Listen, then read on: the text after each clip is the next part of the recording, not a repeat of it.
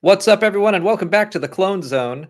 I'm still getting used to the intro music that Molly finally got us to add to these shows, but now I'm watching everyone backstage kind of like bobbing their head along to the beat.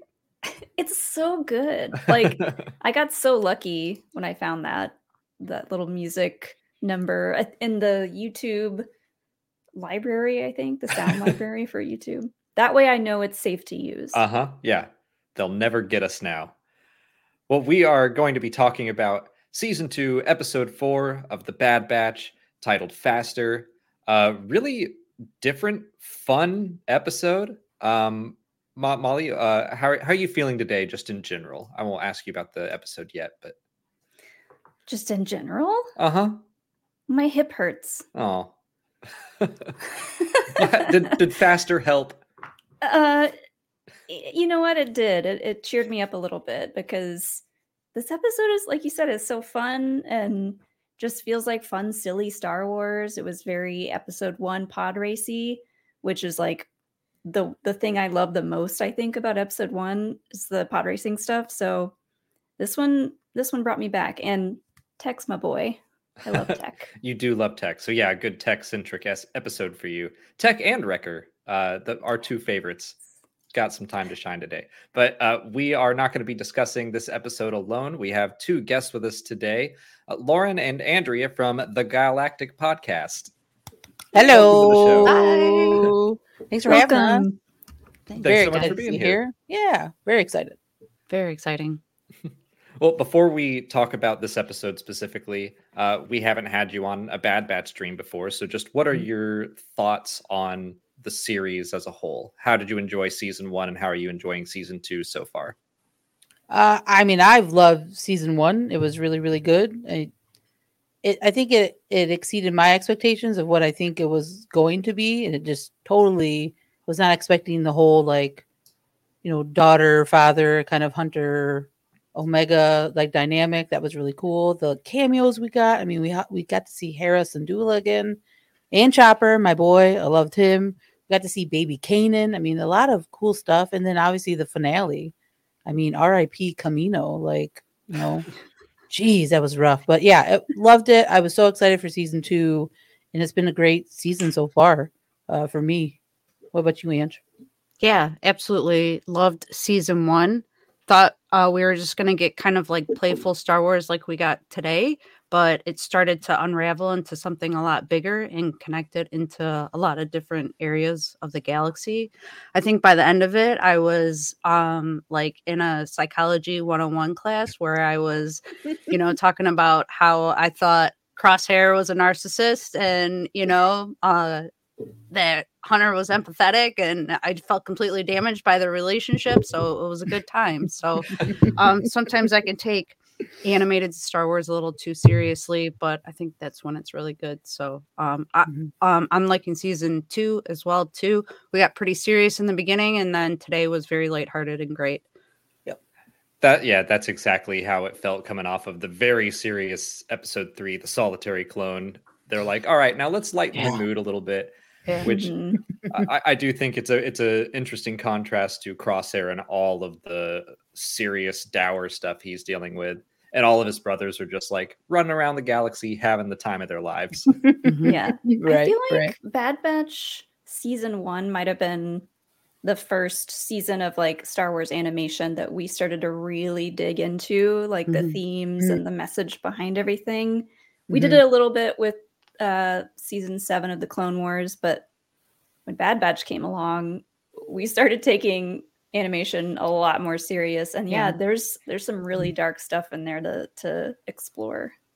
It's interesting that I think whereas most of the other series start young and age up with the audience, the Bad Batch is building off. It might as well be Clone Wars Season 8. The way that it even shows in the first episode, like the Clone Wars, and it burns away to the Bad Batch. So they're like, no, Tech is Crosshair is going to have his troops kill someone with a flamethrower in Episode 4 of Season 1. And you're like, oh, okay.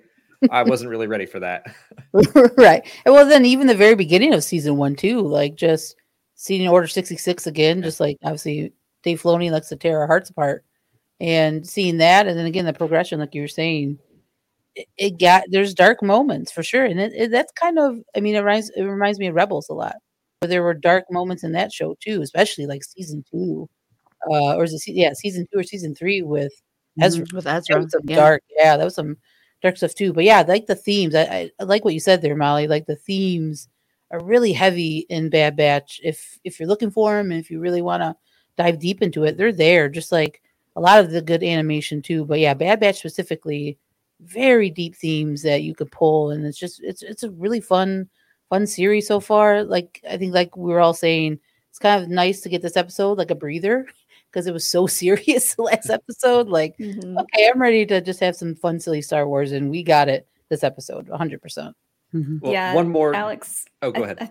I think it was the last stream that we did. We were talking about whether or not Filoni realized, like, oh man, one day I'm going to have to show what happens to the clones after Order 66 goes down, and like what it means to be a soldier, and like all this like really intense stuff. Do you think he thought about that? He was like, I wouldn't be surprised if he and George like had those talks. Like, what do you think happens to the clones? And then George probably said something terrible, and he's like, "But we'll never show that." And like, no, we can't get to that. Too soon, George. Too soon. Right. Well, I have one more general question before we jump into this episode specifically. But who is your top member of the Bad Batch to each of you? Tech, 100% Tech. He's my boy. He's so funny. Like, I just love his matter-of-fact attitude. Like, again, today's episode, so many great Tech, like, one-liners. But even, like, in season 1, he's just so matter-of-fact. He's just so funny, but he's so smart and very intelligent, and he shows that in various ways. So, yeah, Tech's my boy for sure. Tech's my boy. I'm going to have to go with Hunter. I'm usually like in a leadership role in my life, so to see other leaders have to deal with the problems that they have to deal with, and it, especially that last episode in season 2 or season 1 with Crosshair and Hunter and him feeling responsible for like what happened with them. I'm a very empathetic person, and I'm like, oh man, I like really feel for him, because I know it's like tearing him up, and then I'm like, he's not real, Andrea. It's okay. But yeah, I connect with him the most, and I think Wrecker's just fun. It's just good to have someone just there to have fun. Yeah, he's just there to eat. This episode, that too. Every scene, he's got like a stick of meat, and I loved that. A different one too. It changes, and yeah, he's just there to be muscles, and so he's just enjoying himself. That and Montel mix, man, that's his like 2 go-tos apparently. Yeah, him and Omega. Yeah. You know, I like that Sid brought him along, like specifically you, Muscles. I need you, and he really doesn't do anything this episode. Like, it's all about Tech, and I do think that of the members of the batch in season 1, Echo got the least development, and Tech was probably second there. So it's really nice to see both of them getting more spotlight in this season. Yeah, Tech especially, but yeah, Echo too. He had a nice couple episodes, those first episodes. Like, that was nice to get him involved a little more. Yeah, for sure, than season 1. I agree. And to give them some time specifically with Omega too is nice to see. Like some one-on-one time with her and each of her various dads. Yeah, because you didn't really get a lot of Echo Tech solo in season 1 with Omega. I agree now. Yeah, it's nice to see them together for sure.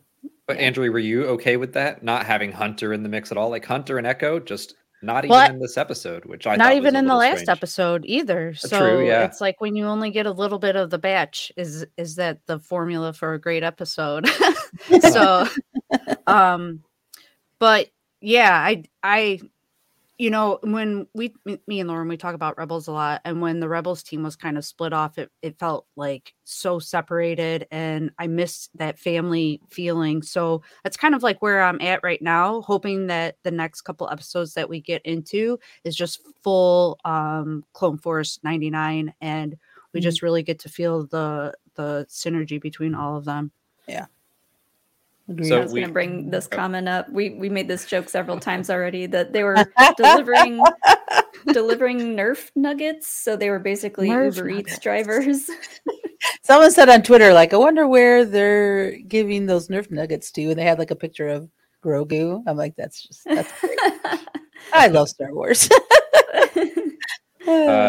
You reminded me of slightly off topic, but our good friend Brian Ward put together an excellent Photoshop of the Mandalorian season 3 trailer that's relevant.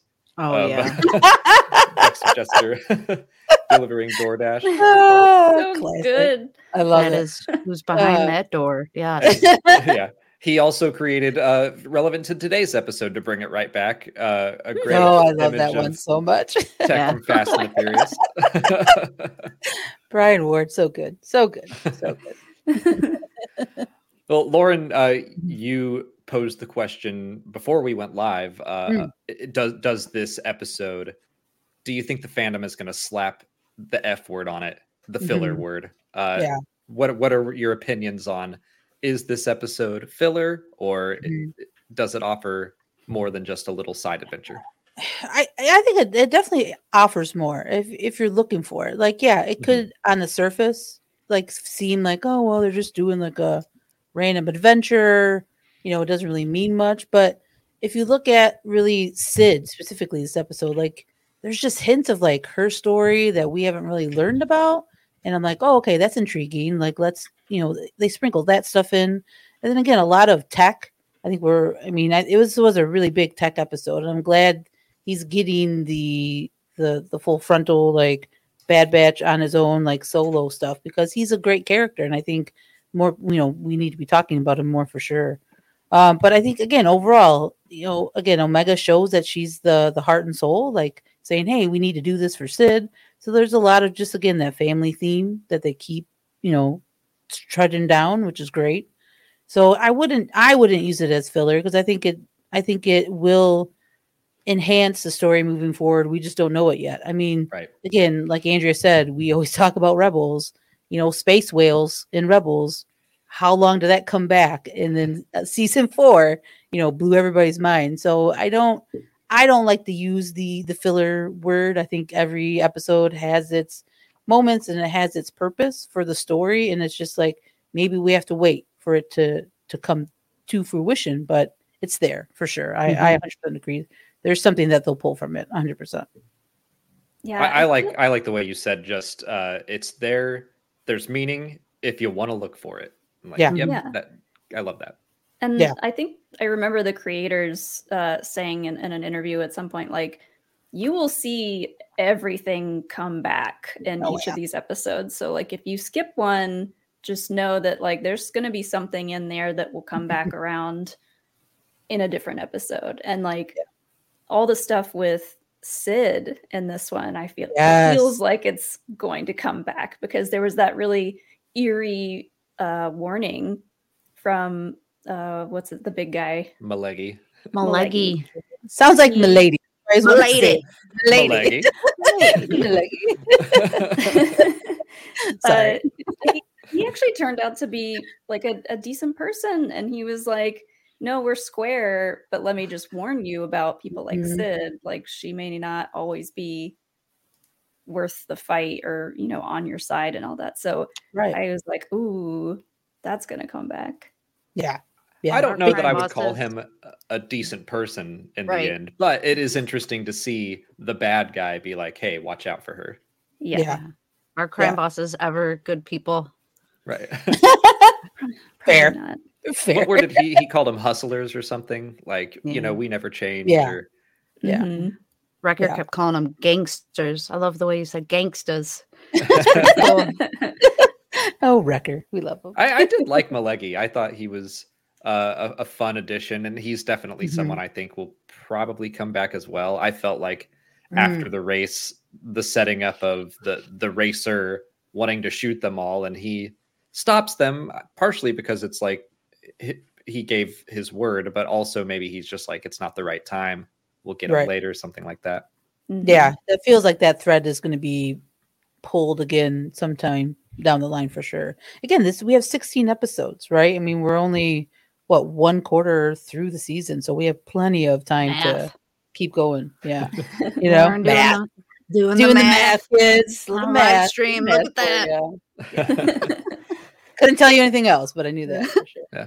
This episode reminded me a lot of Infested from last season, which was one of my favorite episodes, but also got the tag of filler from the Twitter crowd.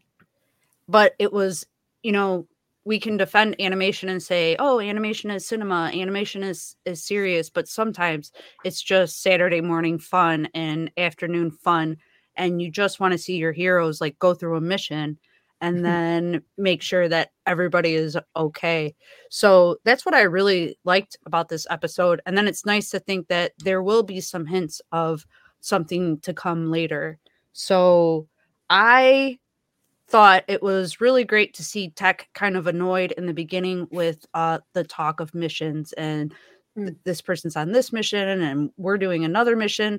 Every time we end up on Ord Mantell and I see Sid, I think, man, really? We're still hanging out with Sid? I thought we were done with this. Yeah. So it's going to be like interesting. I think they're really going to get us to that point where that relationship is going to have to end and there's going to be some sort of repercussions for whatever Sid's doing. They said her full name too. I can't remember what it was. Sidorine Scaleback. Have we heard? Is that the first time we've heard that before? Did we know that was her full name? I don't. That's the first I heard of it. Yeah, I don't recall them using it before. Yeah, for sure. No, Andrea, I kind of agree with you that like you can look at so much in different animation, like Rebels, like again, space whales, but it's all going to matter in the end. It always will for me anyway. And like you said, Molly, even the creators are like, you better keep watching. Like, don't skip anything because it's all going to come back. So I think it's interesting the way that just content is now storytelling TV series. Like it used to be just you watched a show to see the characters get into shenanigans every week. I mean, that's kind of the sitcom format. Like Happy Days didn't really have any ongoing plot line that you had to keep up with. But over time, especially in like big geeky franchises, I feel like people expect to learn something new about the universe, and there's a lot of expectations on every little thing. But sometimes an episode can just be fun, and even though I do think this episode is going to push the story forward, I was entertained for 25 minutes regardless. Like I really liked the race. Oh yeah, that was so cool. Yeah. The race was, again, it's very different, right? We were used to pod racing, right? And this is called riot racing. And we were talking before we jumped on, like the different kinds of races that are out there. Like I totally forgot that there was, Han, like we talked about before we jumped on, in Bloodline, Han was doing like shipping racing. There's pod racing, and then you brought up, Alex, about Resistance. Like they were racing. So there's been different forms of racing, but this was really, really cool to see how it was more all droids, mainly one like non-human racer until Tech comes in. So it was exciting to see. It gave you Phantom of the Menace vibes for sure. And the sound design was really good though too. I thought like sound was really, really good in this episode.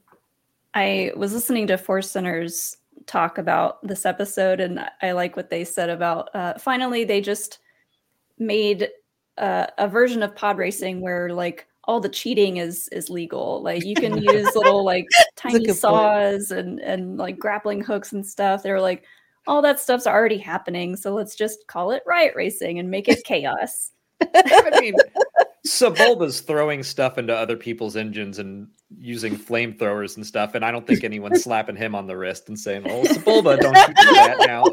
Yeah, that's a very good point, Alex. But they're like, we have another league for you. Maybe you should be over here in riot racing. Okay, do you think? Because at first, that racer that Teo goes up against, we thought that he might be Clegg Holdfast. Do you think Sebulba would make the switch from pod racing over to riot racing? Or is he going to stick with what he knows? I think he would, right? He's kind of that shady character. I mean, I think that would be right up his alley to like win money doing what he can, like cheating, but it's all legal now. So yeah, I think, heck yeah, put in Sebulba. Yeah.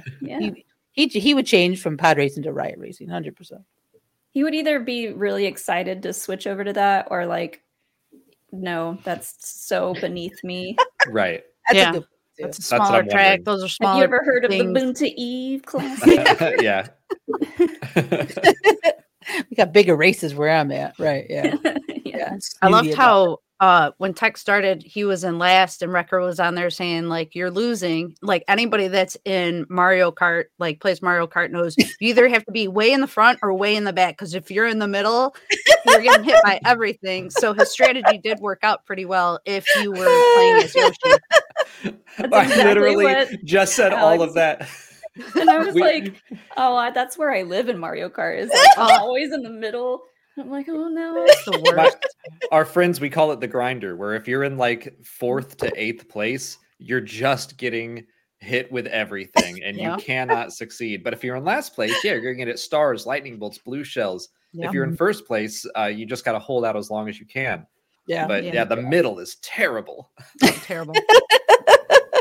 This whole episode, like after we saw it for the first time, I was like, we have Mario Kart in Star Wars now, and I love it. Oh, that's a good point. Yeah, we really do. With like the little tunnels, and there's like the shortcut, but it's dangerous. Yeah, you need a mushroom to go in there. You need extra speed. That's what Tech did, right? He gave himself the mushroom, right? Yeah. Tech basically like getting rid of his weapons was like getting that bullet if you're in last place and it shoots you up right first. Yeah. I'm going to try that next time I play Mario Kart. I'm going to play completely defensively and I'm going to see what happens. If I'm not focused on screwing over my friends, maybe I can win. We need to report back on that, Alex. Yeah. We need to know if that strategy is working out for you, for sure. I'm going to apply the lessons from the Bad Batch to real life Mario Kart scenarios. As they intended. That's what they wanted. Yeah, this is all they intended for sure. Yeah. Matt Machinowitz, who wrote the episode, he's just fed up with Mario Kart. And he's like, if everyone were just chill, I could win a race. This is his mantra now, for sure. I like too how, again, we talk about the comedy in this episode. Like, I was laughing, like, me too, so much. Like, I mean, again, we'll probably talk about Teo, but oh my God, Ben Schwartz. We can talk about. There he is. We're sharing. Yeah, all right, let's start with Andrea. Found Teo. Found Teo. That was my favorite part because it was just like, oh my God, what are we gonna do? And then Wrecker's like, found Teo. Most of him. Found him. I had just my Teo. Oh yeah, that looks good. Yeah, look at that. It's like either Teo or a mix of Grievous. I love how his head spins. Like, he can go backwards and forwards. So I also drew Teo, and he looks kind of monstrous when you don't know that he's a droid, and you're just kind of drawing. Like, there's a lot of moving parts to his face, but I tried to get him doing the worst, the John. John Ralphio. Oh God. Lauren and I were both talking about John Ralphio is back in Star Wars. Technically, he helped voice BB-8, but to have just his voice and me be like, that's just Ben Schwartz, and he's just acting like John Ralphio, but he's a droid. That was the best part. Yeah, he had so many funny lines, and like all of his banter with Tech was like, you stupid human, like you don't stand a chance. And then when they're fixing him, and he has that moment where he's like, where are my arms and legs? Yeah, like that's so great. Yeah, I like, honestly, but when he gets hit for like the second time and just before he races, and then his last words are like, "I regret nothing." Like, I hope they bring him back. Right, he survived. He can be rebuilt. Yeah. I love when I figured out that was Ben Schwartz. I just could not stop thinking of John Ralphio. And I was just like, yep, that is John Ralphio, like you said, Alex, in droid form. And it was just chef's kiss. I loved it. I loved it so much. One of the first things I read after the episode was over, I hopped on one of the Reddit discussions and someone said, I'm in love with Teo. Edit. No, Teo. Just immediately taken away. Yeah, that was good. He can pop back up. He can be rebuilt. Mm-hmm. Yeah, a little less chatter, a little more spanner. Oh god, that was a good line too. And I liked that he looked like he was built out of car parts or engine parts or something. Yeah. Like that. That was such a fun stylistic choice. Yeah, I thought like this episode. I kind of thought, oh, people are going to call this filler and it's going to be a rough day. And most people seem to love it. And when Teo popped up, I was like, oh, people who don't already know and like Ben Schwartz might dislike this character. But I've not seen anyone say anything bad about Teo.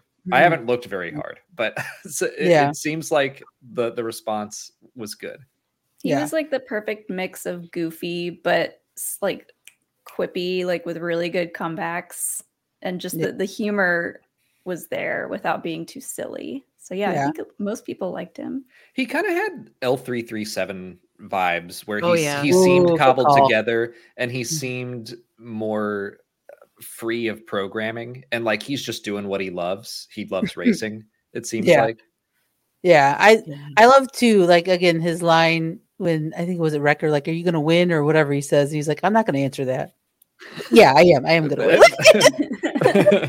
Like it's just those lines were just so good. And then what really I was laughing so hard when those announcers, when that one like racer's like laser bolts hit somebody and then you see them and they fall. They're like, oh yeah, this is just a reminder. You are at your own risk for watching this race. I was just like, oh my god, that's fantastic. That came out of nowhere. I was like, did that guy just die? Right. And they like shoved it off. And then people like around them too. It was so funny rewatching it. Like the people around him like looked and they were like, oh well. So then they started like drinking whatever. I was like, oh god, I love it's very, very much a cantina moment of like, they just cut that guy's arm off. Oh well. Right. Yeah. So anyway, back to the music. Yeah. Right. Yeah. Back to the race. Yeah. Yeah. It was fun. I love this. There was a similar moment where the racer that hits him for the second time, after he gets out, he just has this like little shrug, like, oh, sorry. Oh yeah, the driver. That was really funny too.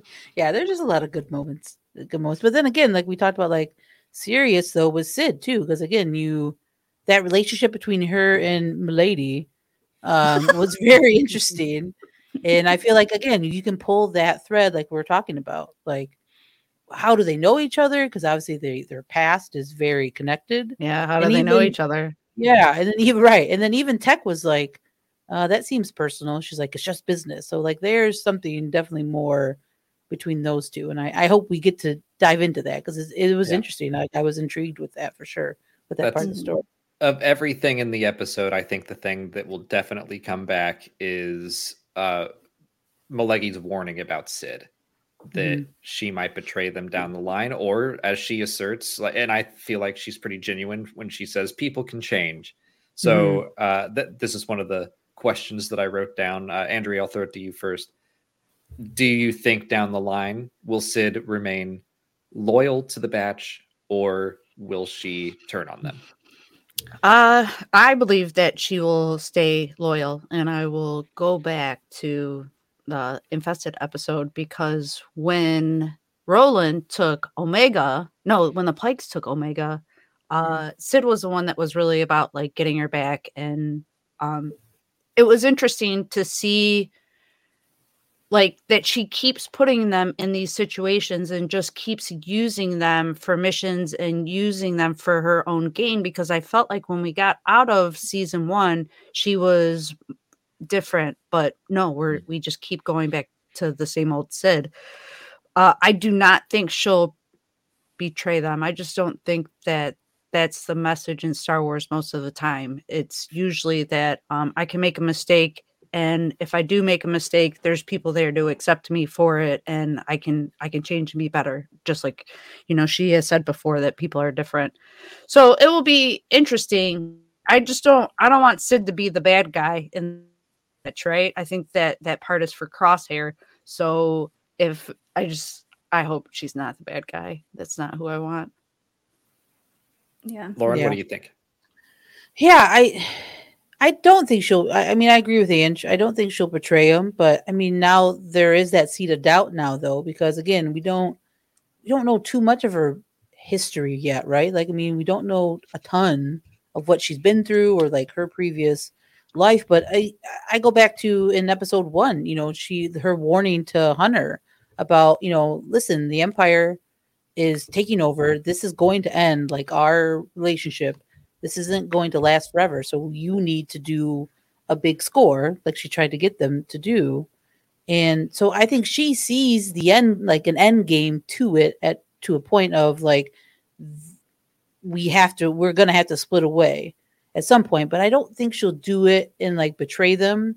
I agree. I just feel like they've been through so much, like you said, Andrea, in that episode. Like they helped her and invested in season 1. They've done, even Tech mentions in this episode, like how many times have we've helped her with, these unruly people. Mm-hmm. So yeah, I think she knows that they're there for her, and I think she cares for them, but she just does that tough outer exterior to show that, but she deep down, I think she cares about them and cares what's going to happen to them. And I think that's why she was trying to have them in the very beginning of the season, like get that big loot and so they can get away and be safe. Like, I think she cares, but in her own Sid way, if that makes sense, Mm-hmm. Molly. Yeah, I mean, I think I agree with everyone else. I think we'll see her ultimately stay loyal to the Bad Batch, especially, like Andrea said, her relationship with Omega in the first season, mm-hmm. that kind of really get a little bit closer, and she seems to really like her. She likes the rest of the Bad Batch because they get stuff done for her, but I think deep down she appreciates them. But the way that we got this warning at the end of this episode, I feel like we might see her continue to stumble in whether or not she's going to help them or hurt them. And I think it's more about just like with Crosshair, Omega sees Crosshair like turn them down again and again and stay on the side of the Empire instead of coming back with them. And I think we're going to continue to see Omega witness people who maybe don't change for the better.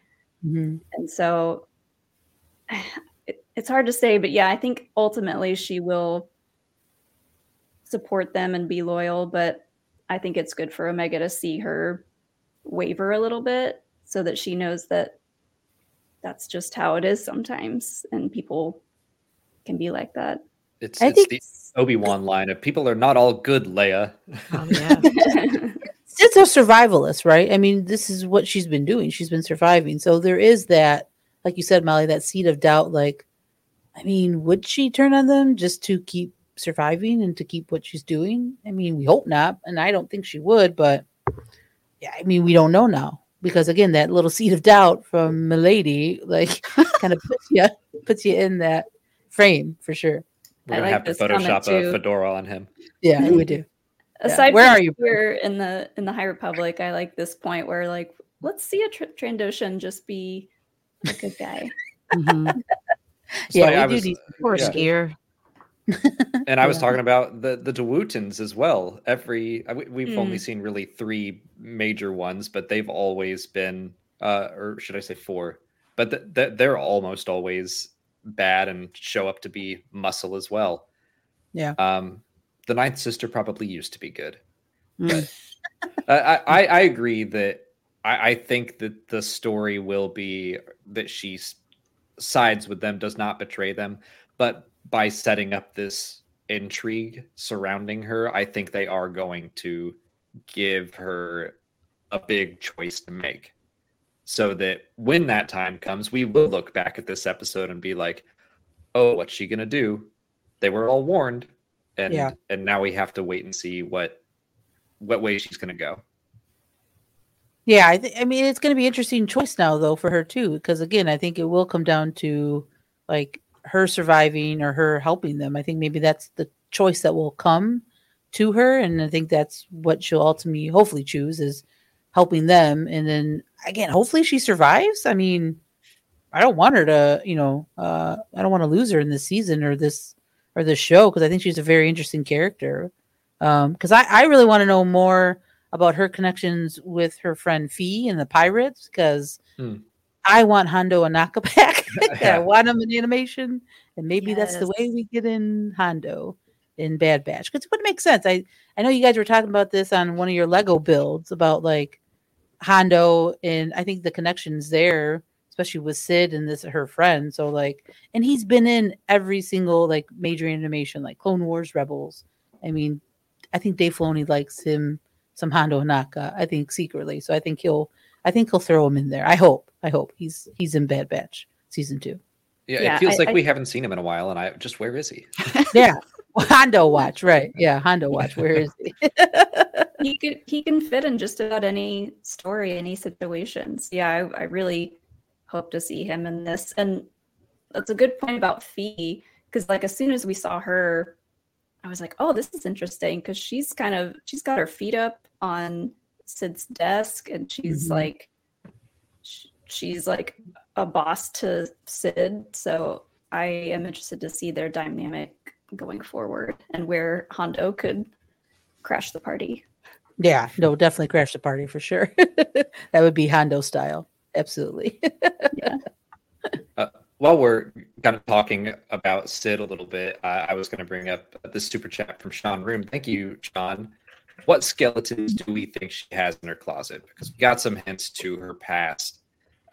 What do we think she and Millie got up to in the past? Was it more than just like a little smuggling and odd jobs here or there? Ooh. Yeah, I don't know. To me, will we get some Cad Bane, you know? Will we get some Force using children smuggling out of Sid or something like that? Was she that deep in those types of things?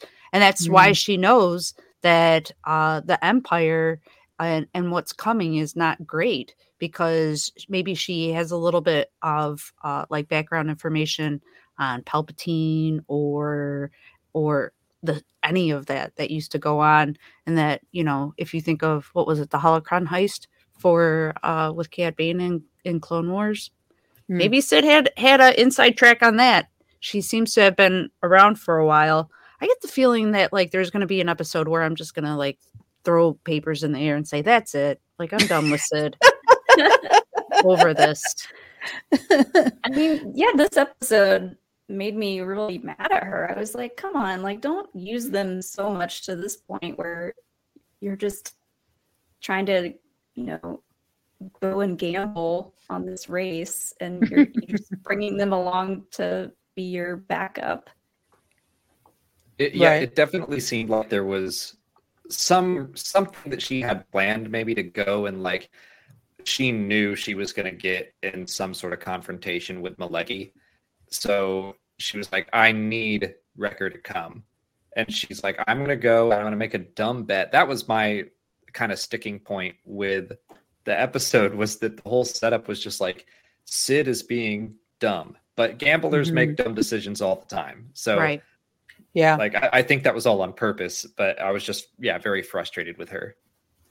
Yeah, I mean, again, the skeletons, it could be so many. I mean, that's a good point, Andrea. Like, what does she know? How deep does she know things that she's not telling the Bad Batch? I mean, maybe she does know more than she's leading on.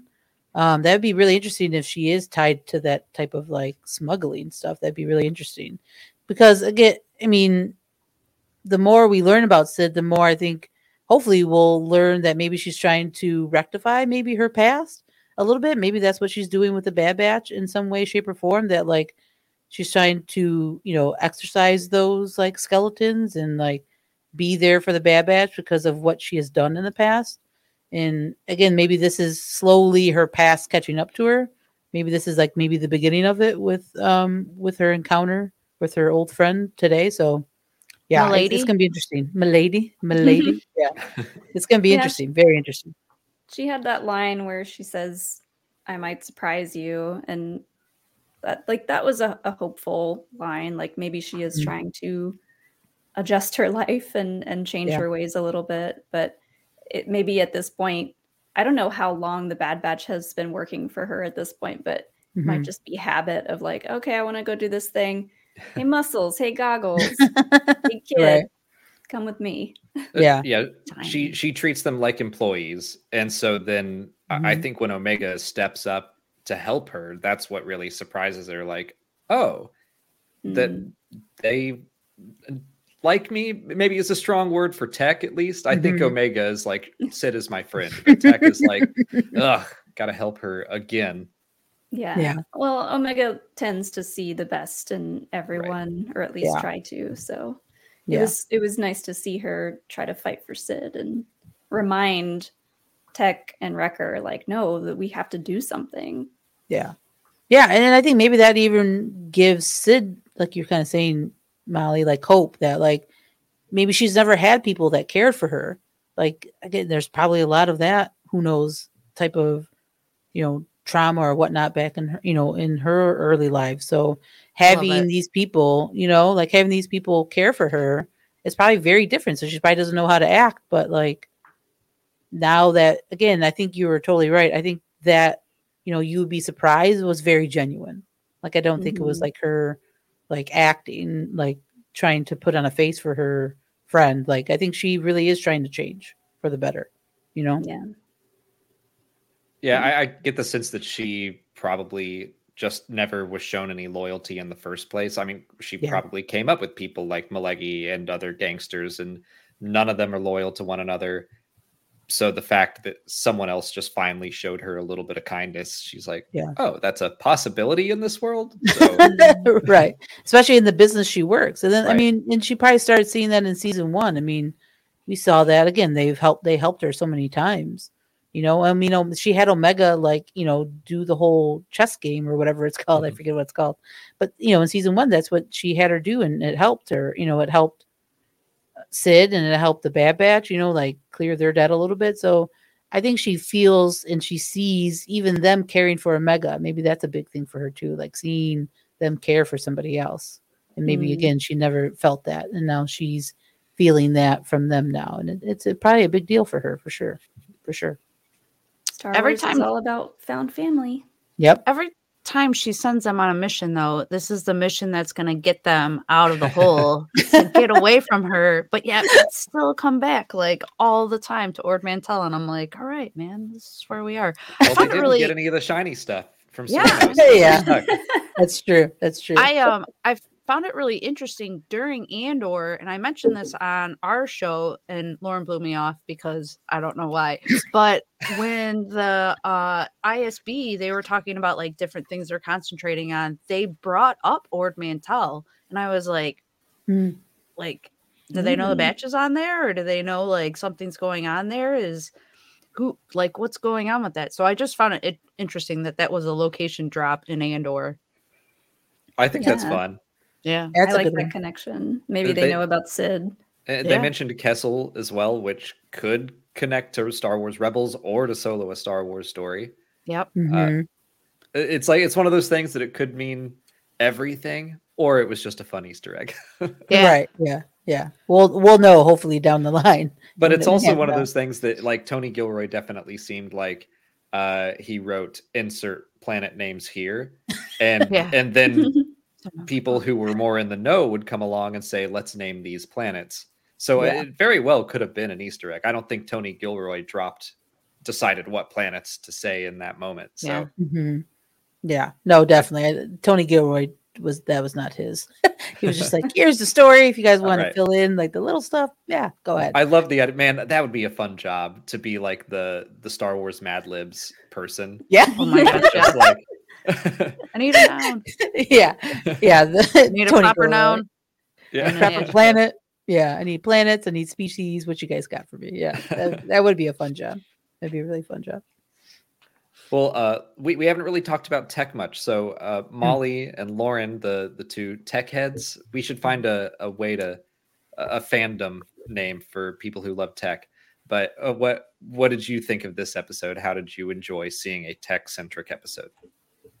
I loved it. I like seeing Tech be humanized a little bit more, especially in this episode, because he has all that banter with the racing droid about like strategy and analyzing things, and it kind of all comes down in the end to his human abilities and his abilities to make decisions as a human. So I like that aspect of it. And when they first get there, he has a line that's kind of like, I don't know enough about this event to be able to do it. But then throughout the episode, he's like analyzing things and he's like, I know this series of ship and it's got this and this. And so by the end, he's like, yeah, I know how to do this. I've analyzed it all. So it makes sense.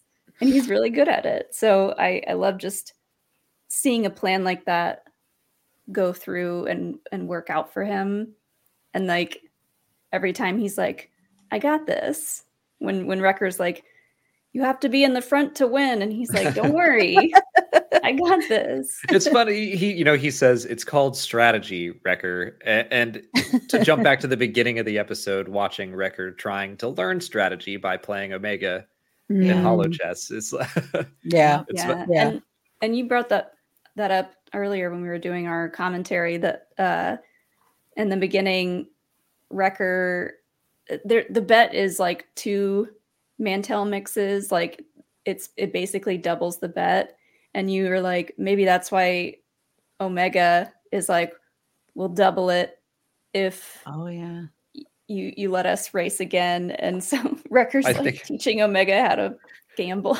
Omega's teaching him how to play holochess, and he's teaching her how to gamble. How to wager. Yeah. She didn't really know what double or nothing meant, but yeah. Like I love that. Mantel mixes. Yeah, 2 Mantel mixes. Yeah, I'm so glad we got more tech because, again, the idea of him being able to strategize it and analyze it and not just be like this kind of crafty pilot, which he kind of is. I mean, he really is he's a good pilot. That is true. He is the pilot of the Havoc Marauder. Mm-hmm. Yeah. So, I mean, but him being able to, again, receive the information and being able to break it down to where he knew he had to, like, drop all the weapons to be more maneuverable and to be a lot faster. Like, that's just tech in his, like, his happy place. I feel like that's just like that's what he loves to do. And he's so good at it. And it's fun to see him thrive for me. Because he is kind of that, like, matter of fact Bad Batch, but they always look to him though for obviously statistics and like analyzation. So that's just what he's really good at. I thought you were going to call him a matter of fact bad bitch. But he is a matter of fact bad bitch. I mean, he really is for sure. But I love that, again, in very tech fashion, when Wrecker and Omega come up to him like, oh my god, you did it. He's like, you're surprised? Like, I just love, like, he has so much faith in himself that he's going to do it. Like, he doesn't, like, it doesn't register that he would feel that other people don't believe that he could do it. Like, I just love that about him. Like, he's just so, I don't know if you want to call it self-confidence, but like, he's very assured of what his abilities are. And he knows that if he can, analyze it and break it down to what he knows, he's going to, be able to be successful and succeed. And he does, obviously, in this episode. So it's just fun to see tech be tech. I love it. And again, he's so funny and just so matter of fact. That's one of my favorite qualities of him, for sure.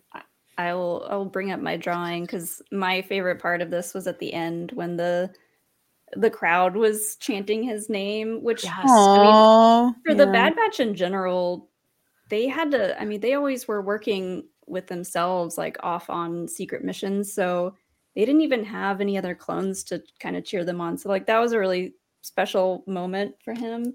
And so I drew him this little Aww, I love it. Sad and so happy crying anime eyes. I love it. Giving them the Han Solo salute too. I love that. That was a nice little, I love it. I was like, oh my god, please make Tech a celebrity in the riot racing world. Even though they're trying to be stealthy and like stay on the down low. He's like, I love this kind of.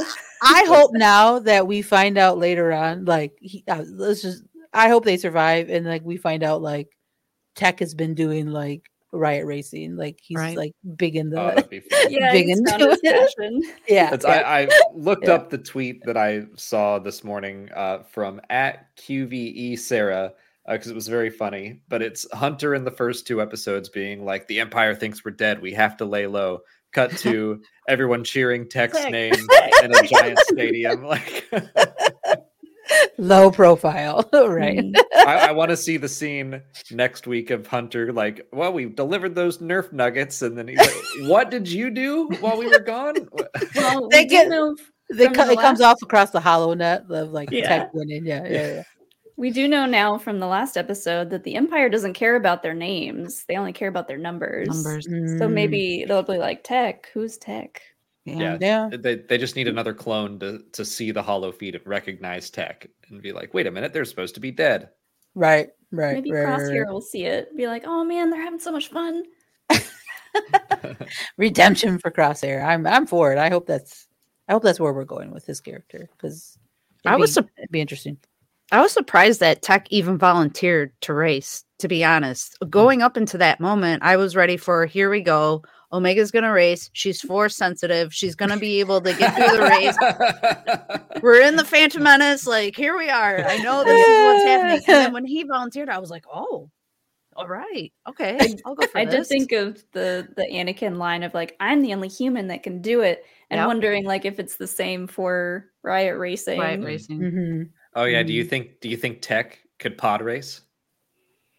I think so. Ooh.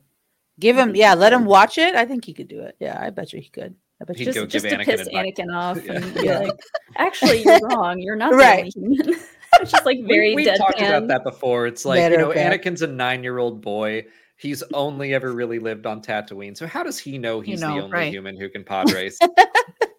Maybe on Tatooine, but who whatever. Right. I played the N64 game. I can pod race. Yeah, I know. Right. We all can pod race. Someone brought up, it was really funny too in the chat about like when they were saying all the announcers' name, like this guy and like Tech. What does he do? Who else is this guy? Like, what's his name? That's it. Like, I just love that. That was so good. Even when he wins, he's like, it's Tech, right? Tech? Yeah. It's very wrestling announcer. Like, there's not more to your name and your persona. Right. I love it so much. It was so good. I love when Star Wars goes like silly like that. It's just fun. Yeah.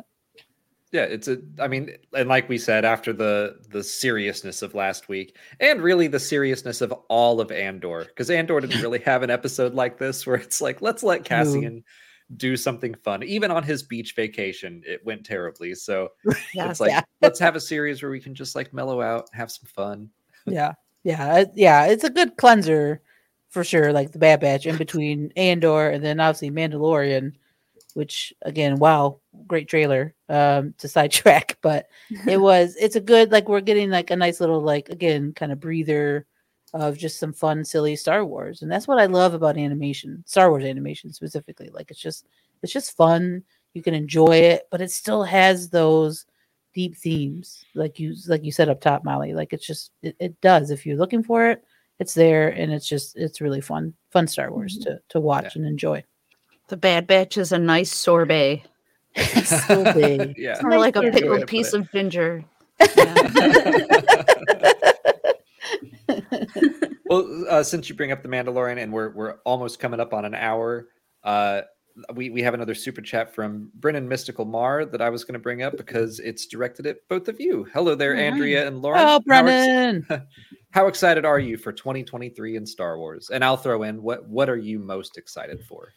Oh God, 2023, just the content. First of all, I feel bad for you two because there's so much you're gonna have to like write down and like do videos on. So this will keep us busy. God bless you both. Yeah, God bless you both. But no, 2023, there is. I mean, we have Bad Batch, we have Ahsoka, we have Skeleton Crew. I think is that the other one, and then who knows what else we might get for sure. But Star Wars Celebration, Visions. Also, we have Celebration this year. I think for me, I'm very excited for Ahsoka, just because again, Andrea and I we're huge Rebel fans. We love Ahsoka. She's one of our favorite characters, and to know that we're gonna get these, get the crew together in live action, I cannot wait. I mean, I know you guys, I think you guys were there too at Celebration when they did the whole sneak peek and about lost my mind when we saw all that. Like, I can't wait for Ahsoka. I'm very excited for for that show specifically, 100% for 2023. I get chills just thinking about being in that room and seeing that stuff. Wow. Having the mural, just seeing the mural again. Oh yeah. I think I texted you, there. Andrea. It's terrible. I'm like, yeah, it wasn't there. Oh. I texted Andrea. I'm like, I was screaming at work. Yeah. I was like in the middle of a warehouse, like, I texted her. I'm like, we just saw live action Sabine, literally the end of Rebels, pointing at the mural, and she was just like, she lost it. I lost it. I wasn't even there, and I lost it. Yeah. I'm really excited for Ahsoka too, but I really am excited for Mando season 3. I miss Mando. I miss seeing Grogu. I'm really excited that that's going to be kind of like an adventure show. We're going to different places. I can't wait to see new planets. Can't wait to see what Mandalore is going to look like in live action. So I am most excited for Mando season 3. And other than that, yeah, that's all I got. Yeah, the third season of Mandalorian just the scale is so much bigger. Yeah, huge. And there's so many more Mandalorians, and more locations, bigger, more important locations like Mandalore. It blows my mind. And in that new trailer, we didn't even get any of Bo-Katan's stuff. Like we've seen some of it in the other trailers, but I was like, I almost forgot about her side of things after that trailer. And I'm just like, I'm gonna cry when I see Grogu again. That was one of my favorite things about the new trailer is I feel like watching the trailers for season 1 and 2, I'd be like, all right, there's a desert planet, there's a snow planet. Like you could kind of group the shots together and be like, there's an episode, here's an episode. And then this one, I'm like, there's so much stuff. It's all over the place. And I can't even begin to predict what's going to happen. And I love that.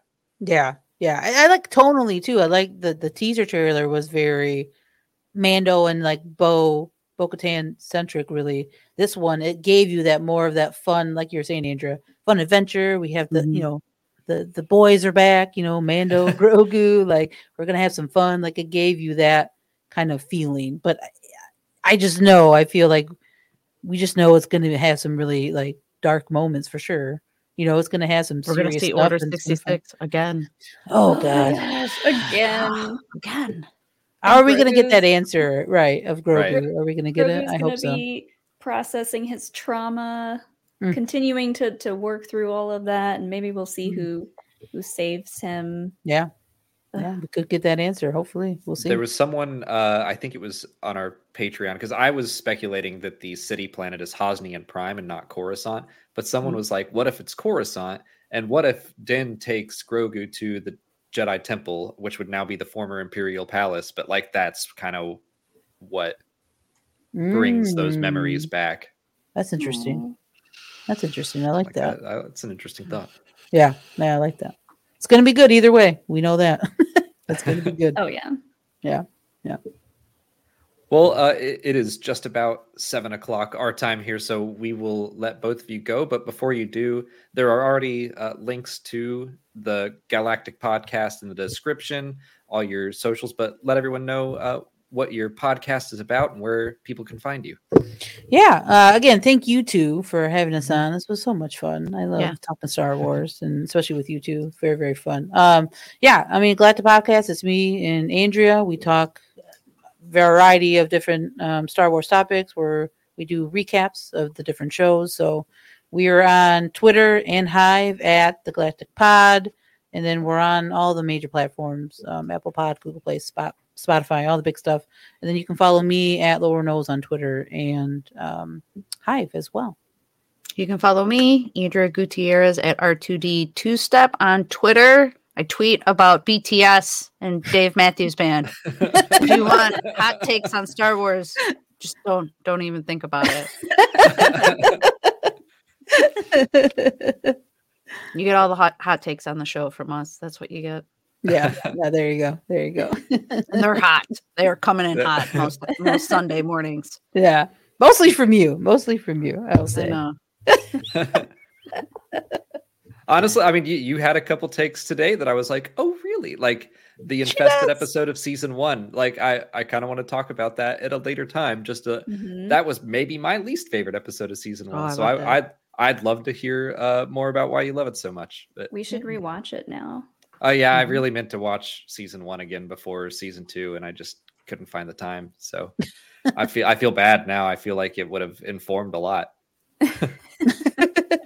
The episodes, they're almost identical. I'm telling you, they're very close. And instead of Milady, it was Roland as the crime boss, and Sid gets captured or gets held hostage. Omega gets held hostage, so they were very similar, but they just had that nice, fun, like Scooby-Doo feeling, you're just you're just there to be a hero and help for 20 minutes. So. Yeah. It's good stuff. Good stuff. That's great. Well, thanks again. Got Sean saying, great guess. Thanks for being you. Thank you. Thank you both for being you and for coming and talking with us for an hour. Have a great rest of your evening. You too. You guys have fun. Thanks. Bye. Bye. Talk soon. All right. Talk soon. Bye. Later. That was fun. That was great. They're great. I love hearing their takes on all this stuff, and also just all the tech love. Yeah, he deserves it. Yeah, you have to listen to me go on and on about Wrecker, so it's nice that you have another tech lover. Also, I was thinking about the similarities between this episode and the one they were talking about. Maybe the next time we see, now I just want to call him Milady. Next time we see him, he'll have a cute little animal, and then it'll be perfect. That's all he's missing, really, is a cute tiny animal.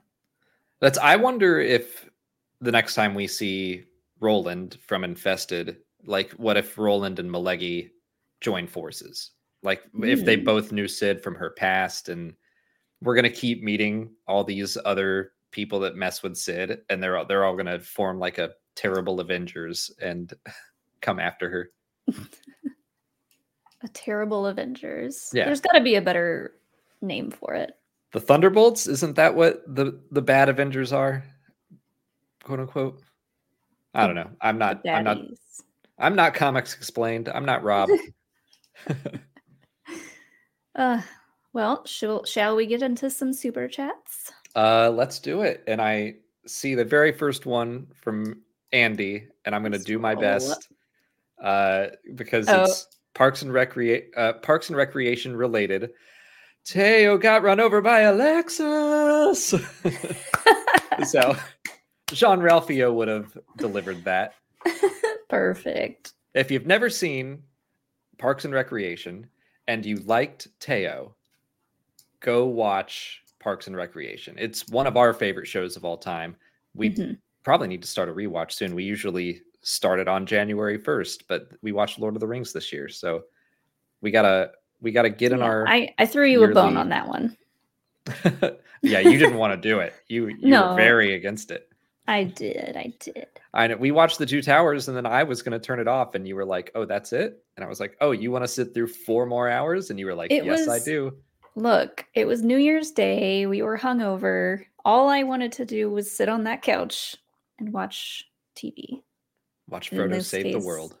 Yeah, in this case, a beautiful 4K Lord of the Rings trilogy. But yeah, he plays a character. Ben Schwartz plays a character in Parks and Rec that is very funny. He's a side character, not a main character, but still, show's amazing. And I believe he gets himself run over by Alexis so that he can claim the insurance money from a rich person. Yes. And that's how they start Entertainment 420. It's very Better Call Saul. Yeah. Yes, Jean-Ralphio is the Saul Goodman of Parks and Recreation. Yes. That would be such a good team up. Honestly, he kind of is, but I don't want to go down that rabbit hole. Did you want to do this super chat that we missed, or was that from your stream yesterday? That was from the stream yesterday from Daniel Chick, and I missed it. I was going to save it for the stream because it's Fallen Order related. So okay, gotcha. Then I will move on to Red Vega. Thank you. Loved this episode and how tech got to shine. Yeah, all eyes on Tech. It was a good time. I do hope people continue to make Photoshops like Brian Ward's, or to go back to the Breaking Bad universe. There's that one guy that took the go-kart scene from Breaking Bad, or like Walter White drifting around, and then he put it into Mario Kart. I want someone to do that. Yeah. I'm not going to do it, but someone should. This is Tech shining. Yeah. It looks a little creepy. I'm not going to lie. The anime eyes. Mine. Like, it's just Teo has so many layers to his head. It just became a mess of lines and eyes. It's kind of scary.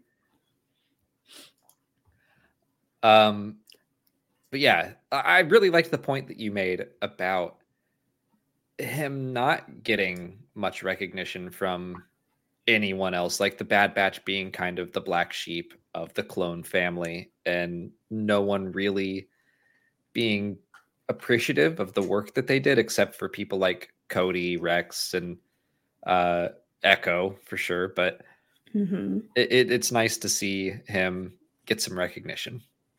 Sorry, my head's looking real shiny. My God, gotta take that down. I'm not sweaty, I promise. I'm a little sweaty. Ew. It happens, Molly. The lights are warm. Yeah, your room gets sweaty and hot. I got my fan on. Anyways.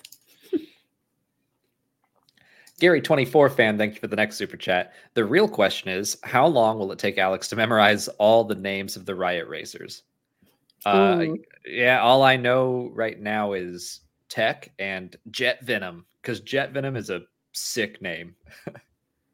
Oh yeah, the names of all the racers were so Star Wars and so fun to hear. Like the announcer just with all the names and with the lore drop of that trash planet. Oh yeah, they're taking the something to Lotho Minor, like the express highway to Lotho Minor, which that was is where cool to hear. Yeah, Savage Press found Darth Maul, so he's basically saying like, oh, they're going straight to the junkyard. There was one other name that was dropped. It was like the Bomb Rambler or something like that. Yeah, it was the guy that shot all the bombs at his butt. Which when I was like, well, yeah, you hear a name like that, you should assume he's got some kind of bombs that he is going to use during the race. It's just what he's known for. And if he has that nickname, don't drive right behind him. Maybe don't do that. And I'm sure it's hard to manage to remember that. And I've never riot raced. Unless he's got a bumper sticker that says, look out for bombs. Bombs on board. Maddie Gunner. What's up, Maddie? Thanks for the next super chat. Fast and the Furious. Techio Drift. Oh, yeah, I like that. That works. Yeah. Techio. I love all the mashups people are making from I love how much fun people are having with this fun episode, I think is what I'm trying to say. I'm glad that people are embracing the fun and not being like, I think there was an element of me that was like, oh, episode 3 was really good, and I want to know what happened to Cody and this and that and the other, but it was still really fun. So people seem to be embracing that, and I'm happy about it. I think Crosshair's storyline with the Empire is going to be the one that kind of weaves in and out throughout the season. So we'll get a good mix probably of like fun stuff and then the main story. Yeah.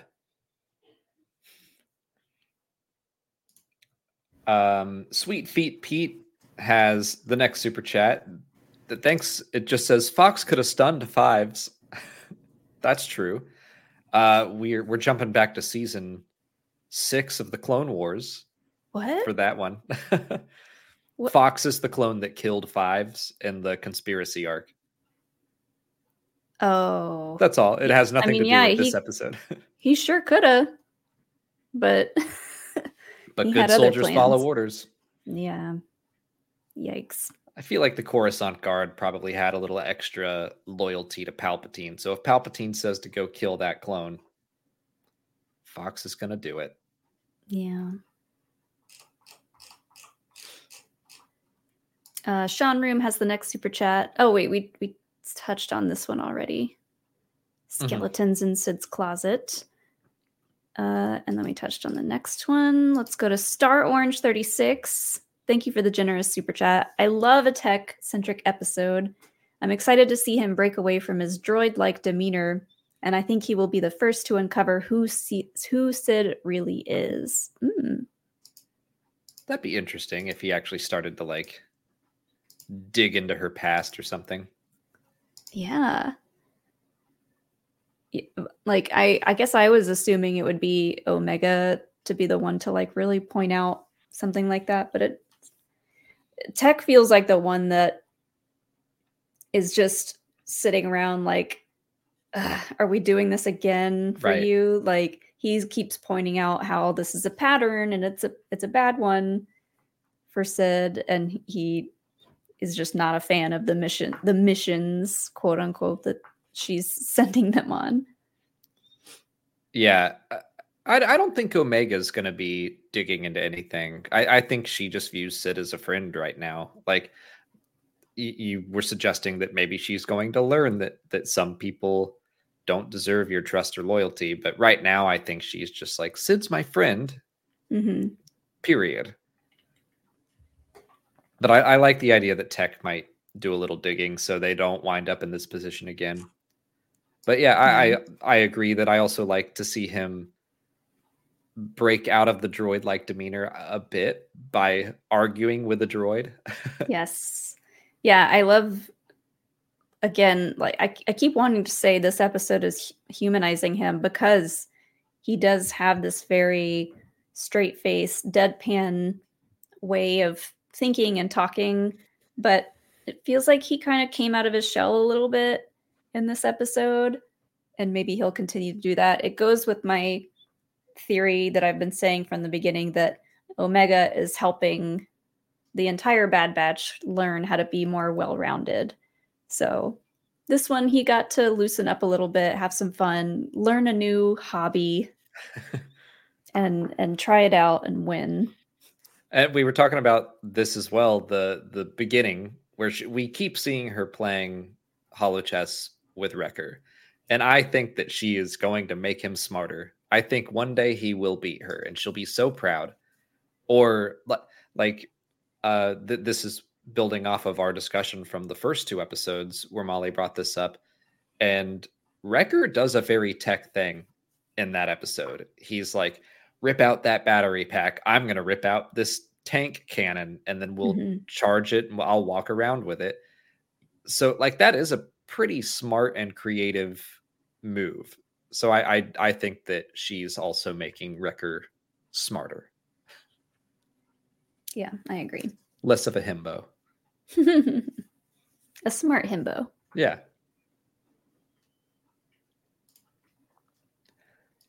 Bill Rudd has the next super chat. Thank you, Bill. How great was Ernie Hudson voicing Malegi? Awesome. Ooh, so I did not know it was him until we got to the credits. So good. Yeah, the first time we watched this, I was like, ooh, that voice sounds vaguely familiar, but also just like a really good gangstery sounding voice, like just a good bad guy voice, basically. And finding out who it was, I was like, oh, that's perfect. I hope he comes back so we can continue to hear it.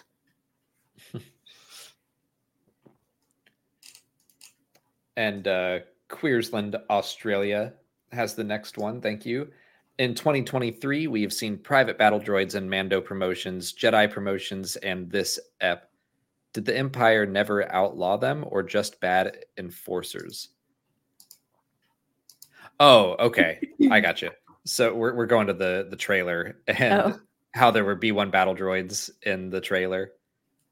The Empire never outlawed them.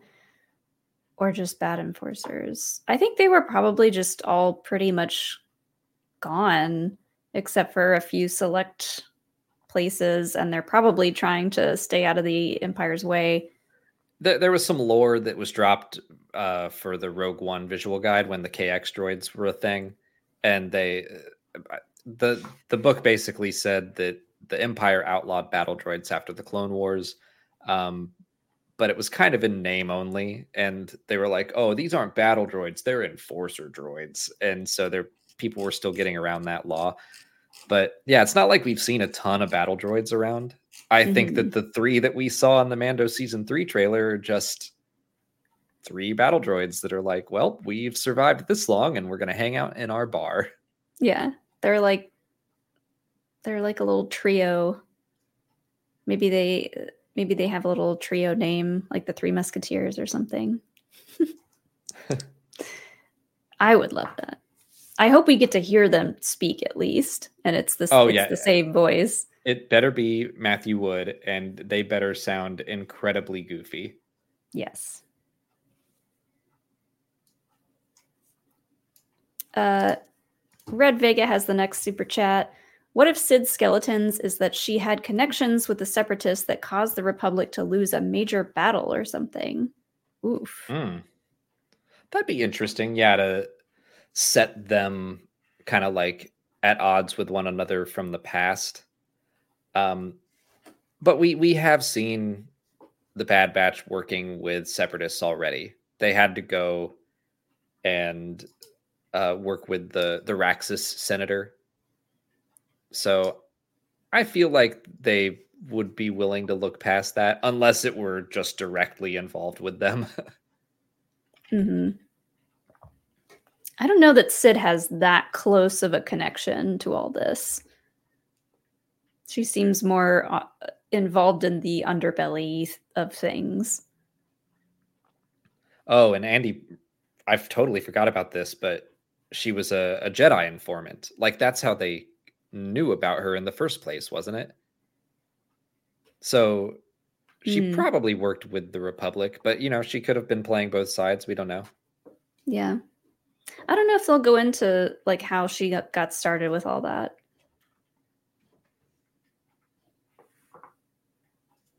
I don't know, but I do think we're going to see more from her past. What you reading? The chat, because there's a David Maximo sent in a super chat that's blank, and so I wanted to see if they had a question. Oh, okay. I'm the mod. I can handle it. Well, you're scrolled way up, so I was trying to help you out. I have chat open. Okay.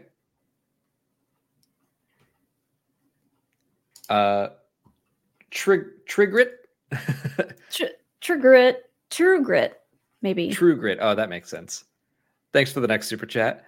I like that for a brief moment after winning the race, you can see Tech realize he can have a life beyond that of a soldier/mercenary. Oh. Yeah, I think that's kind of like your drawing, Molly. Dun, dun, dun, dun. That it's he has a purpose outside of it, and I think that's what all of them are struggling to do and learn is how to live when your purpose has been served and the life that you once led is gone. So now what do you do? And Tech is going to become a racer. Yeah. Oh, I love that theory of like that's just his long-term plan now. He's like, oh, I'm good at this. But yeah, I mean, like I said earlier, the Bad Batch, even before Order 66 happened, they were always kind of like off to the side, working on these secret missions. They didn't get to be as involved with the other clones, their other brothers out there on the front lines as much. So to have Tech just being celebrated like that by so many people out in public, that was like a really sweet moment for him, and probably like the first time something like that's ever happened. Yeah, I thought it was a really nice moment, and I think I've seen the episode twice now because we watched it and then did our commentary for it, and it moved me both times. Just like you said, and that didn't even dawn on me. I still really like that point you made, that they just never got a whole lot of recognition to begin with. And that's probably a big moment. Yeah. That was like emotional too. Mm-hmm. Sorry, I'm trying to scroll to the next one. The next one is David Maximo's. And I got his message just asking, will Thrawn be in Mando season 3? I think if he is, it will be at the very, very end. Like, I think so too. Kind of like how they teased Book of Boba Fett. It'll be like, hey, look over here. Here's the next thing coming. But like, it depends on how involved they're going to make Thrawn as a bigger villain in this Mando story, which doesn't necessarily need to involve someone like Thrawn. The story seems like it's mostly around Mandalore and Din and Grogu and Bo-Katan. So I don't know where Thrawn's going to fit into that, but because of corporate synergy, I could see them bringing him in for like the very last bit. Yeah, I mean, I like the idea. It sounds like, Ahsoka is the one person to say his name so far in live action. So I imagine that's going to be central to the story of the Ahsoka series. So it would be cool if they kind of let us into that, exactly like you said, a little post-credits tease.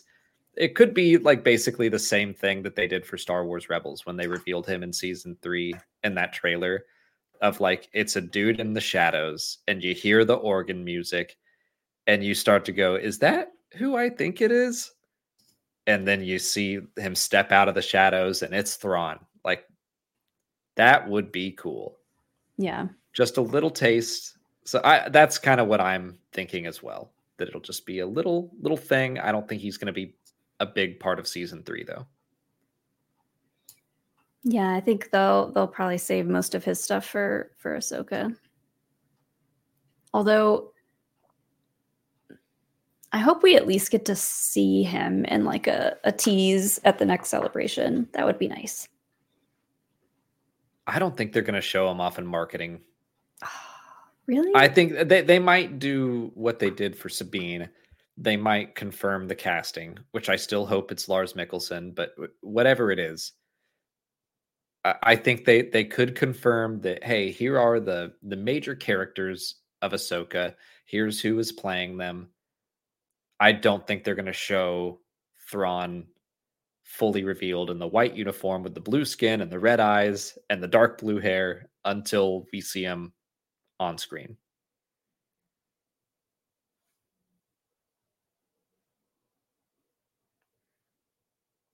You're muted for me. Sorry, I was coughing and I forgot to unmute myself. You farting? Yeah.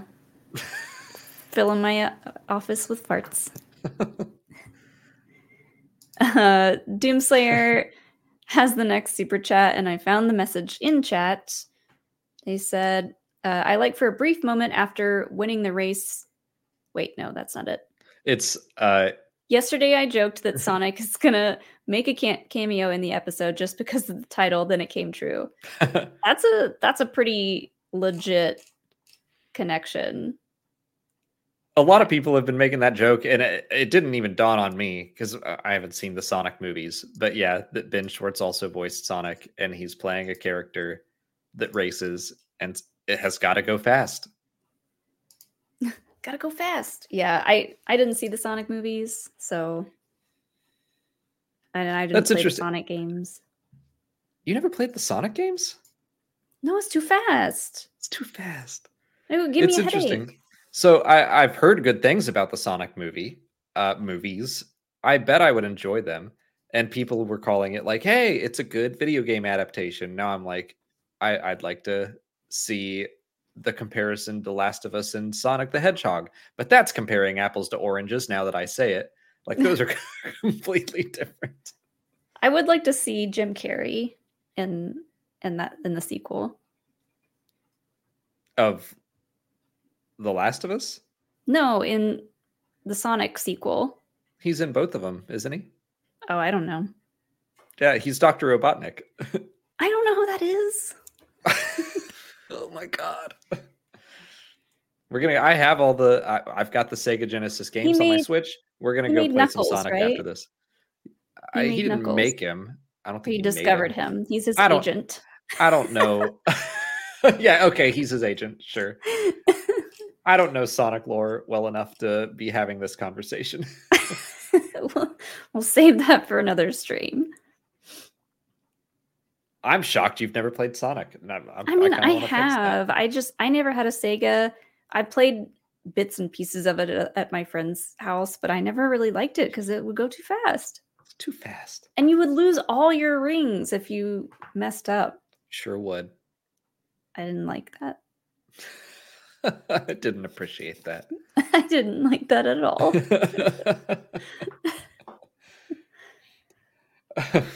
Let's get back to Star Wars with Red Vega has the next super chat. Thank you, Red. The guy to Echo and Hunter.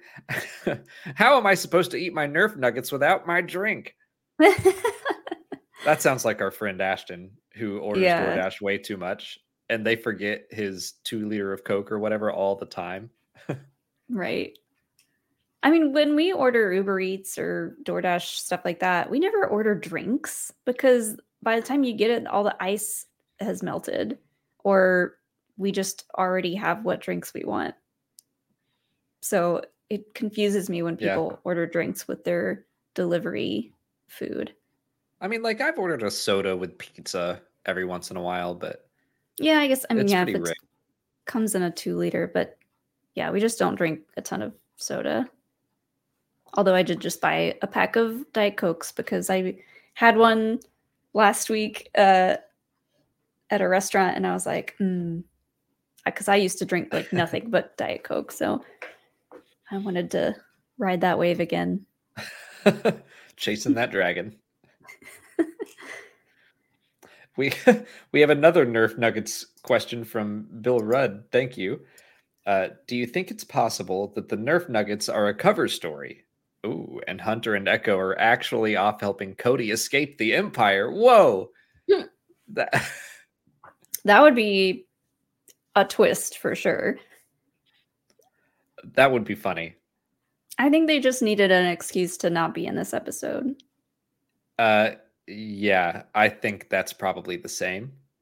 Or that's what I assumed, is that they're just off doing some menial task. Like, Tech seemed genuinely annoyed by it, and if they were off helping Cody, I don't feel like they would lie about it in the first place. And I also think that would be a full team job. Like, let's all go make sure Cody gets off of Coruscant. Yeah. How do I... So they're genuinely delivering Nerf Nuggets. Oh, you don't have the tinfoil hats on here anymore. Oh, I don't? Oh, I don't wait. See them. Hold on. Nope. You changed the background. I know. Hold on. Give me a second. This is riveting content for the audio listeners. Oh no, what happened there? That's what I have. Oh, I can't get it. All right. Oh. Anyways. There they are. Boom. Ta-da. I forgot I did that. If you're listening on audio, check out the video because we have tinfoil hats on. It's totally worth it. It's totally worth it.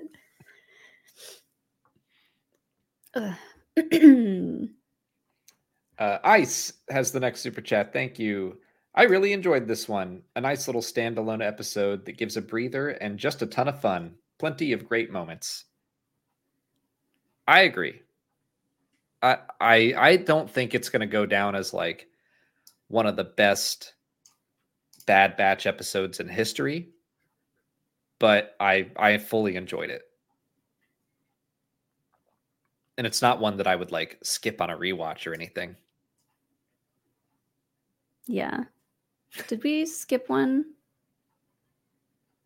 Did you skip Ben Williams? Oh, yep, I did. My bad. Okay. We'll go back to that. It's okay, Ben Williams. Thanks for the. Which one do you want to do first? Well, I already read this one. Oh, okay. Let's do this one first then. Okay. Ice is the king of super chats towards the end of these streams, so we'll get to this one first. I really enjoyed this one, standalone episode. Yeah, I really like the standalone episodes that are like this, that have a fun, like, not, I don't want to say action packed, but the fact that there was this race happening, I think the pacing on this episode was really well done, because sometimes the standalone ones can feel a little bit dragged out, but this one, there was a clear goal in mind of like, we have to win this race for Sid.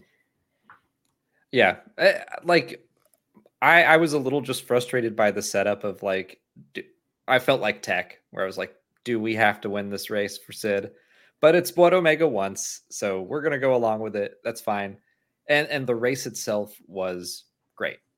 So that's really all that mattered. Like if the race fell flat, if we had another scooter chase or something, then it would have been a different story. Yeah. Okay, go back up to Ben Williams. Thank you, Ben. Idea that could tie the Bad Batch, Mando, the sequels, and more together. Omega is a clone of Obi-Wan. This is why she's important. Looks so different. Hold on. Get the hats back out. Go right back. I got to put the hats into the other folder of stuff so we don't swap over to this branding. But no, there's no way. That's not. No. No. Tech straight up said she is another clone of Jango Fett. She's a pure clone like Boba Fett. Mm-hmm. That's it. Yeah. Also, we don't have to tie all the shows together. Yeah. With one character. Hats. 11 out of 10. Thanks, Jared.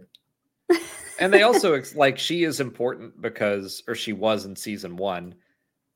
She was important because the Kaminoans wanted to continue making a clone army, and they wanted to continue being important to the Empire. But they were out of Jango Fett's, like, pure genetic material or whatever. So they had to either get Boba Fett or Omega. So both of them are important, or they were. Yes. Omega's important because she's adorable. Yeah. Oh, yeah. She's still important.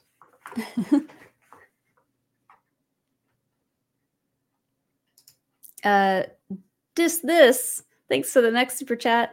I'm really just excited for Survivor, to be honest. Oh, and Molly, what is your favorite Star Wars live action TV show? Mando trailer looks strong.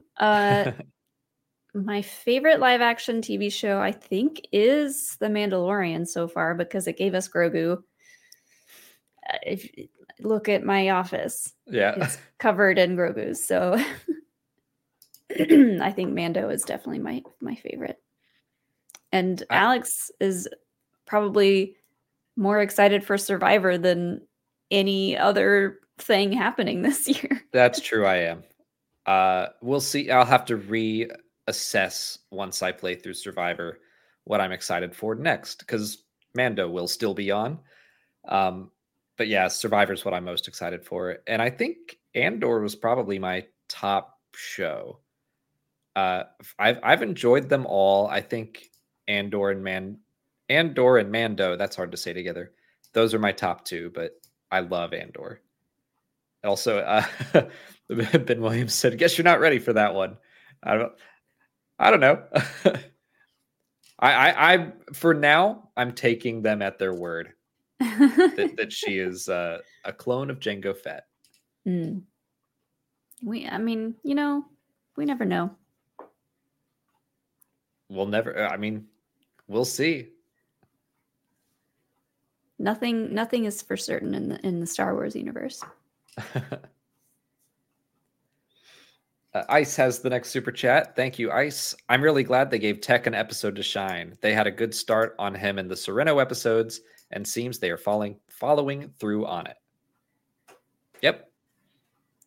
I like it. Kind of continues the theme of him encountering something new and different and wanting to learn about it. That's what he did on Sereno when he met Rogar.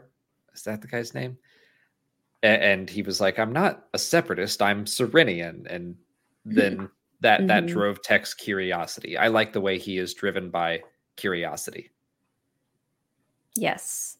Yeah, I mean, that's like the whole reason why he won the race is like he spent the whole episode learning everything there was to learn about the race. He was studying the schematics of the map. He was studying how the other racers were playing. He knew about the ship already. So Tech knows what he's doing. Even though everyone just thinks he's a nerd and that his name is Goggles. Yeah, just 4 eyes. Just this sent in another super chat just to correct on the last one. Because it said Mando trails, but I got you. I got it. Yeah, but we didn't really talk about the trailer. Was there what's a moment from the trailer that you're psyched about? Aside from all the Grogu stuff. It can be all the Grogu stuff. I just love him so much. From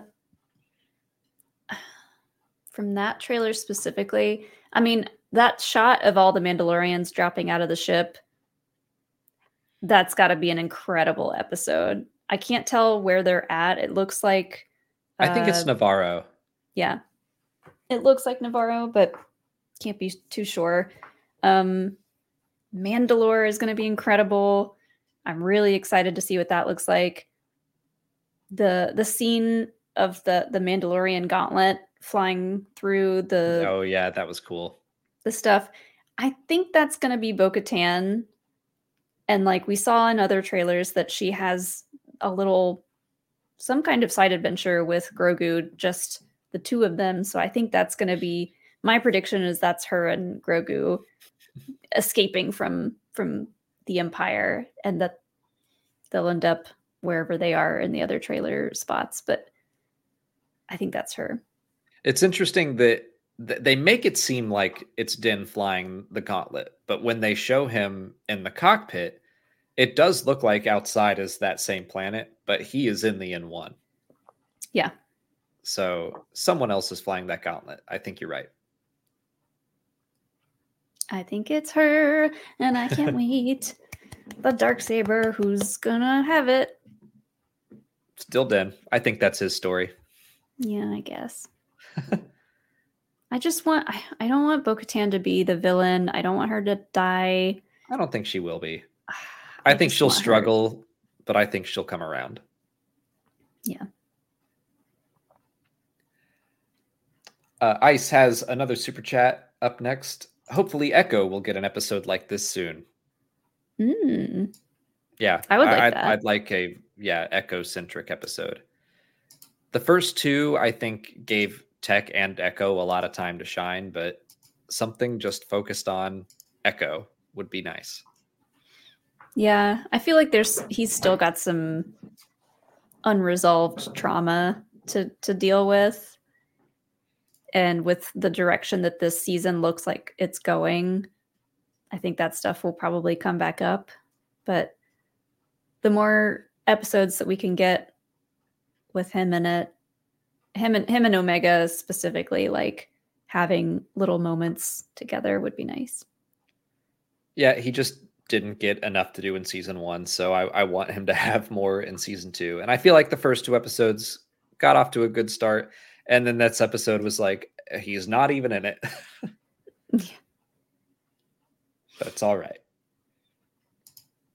Benjamin GL has the next super chat. Will Boba meet Omega in Bad Batch or in Boba Fett season 2? Ooh, I think that might Bad be weird. Batch makes more sense. I don't think we'll see that happen in the Book of Boba Fett if the season 2 rumor is real. Yeah.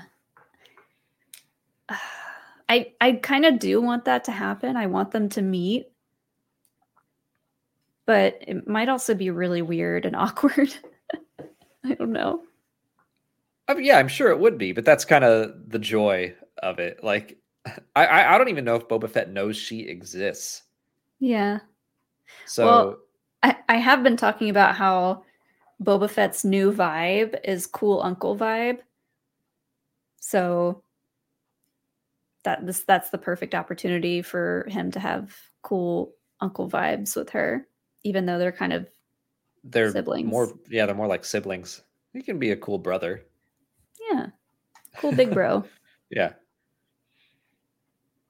But I don't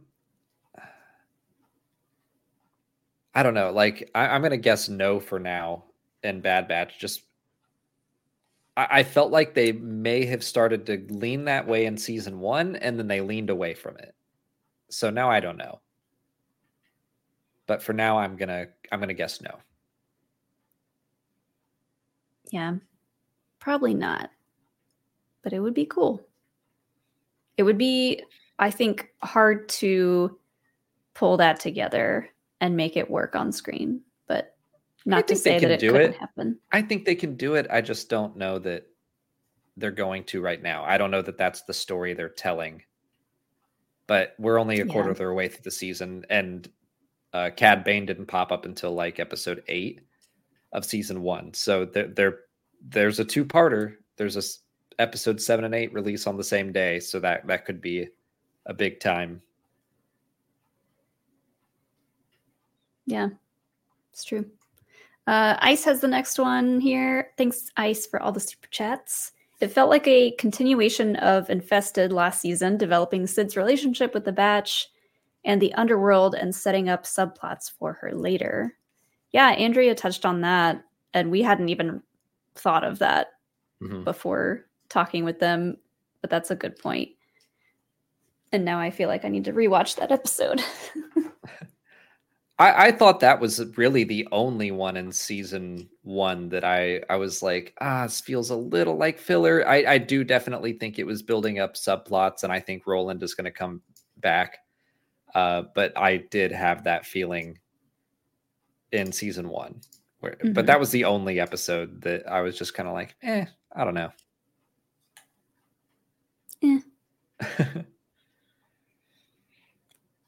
But Benjamin GL has the next one. Thank you, Ben.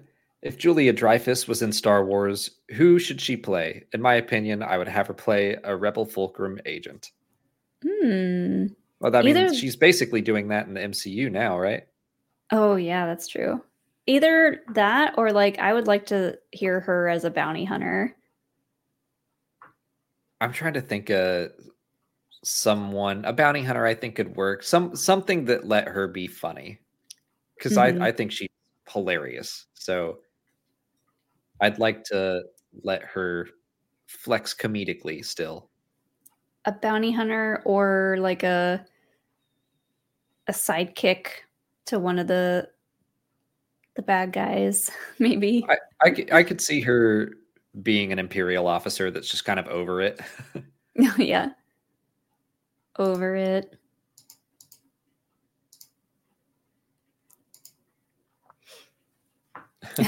Sweet Feet Pete, thanks for the super chat. 302 people watching, but only 51 likes. Smash that like. Hell yeah. Well, it's up to 149 now, so thanks, Sweet Feet Pete. Hit that like button, guys. It helps the channel. If you're having fun, if you're not having fun, hit the dislike button. Did they get rid of that? Yeah, they did, I think. Oh. Or no, it still exists, but you can't see the number or something. I don't remember. Okay. Hit the like button if you're having a good time. We're going to keep doing these streams either way, but it helps the rest of YouTube see our channel if it gets likes or something like that. I don't know. Coveney Woodworks has the next super chat. Thank you. Do you think Mandalore going forward will follow Duchess Satine and go peaceful, or do you think they will double down on the warrior people into the OG or trilogy / sequel era? Hitting that point where I can't read anymore.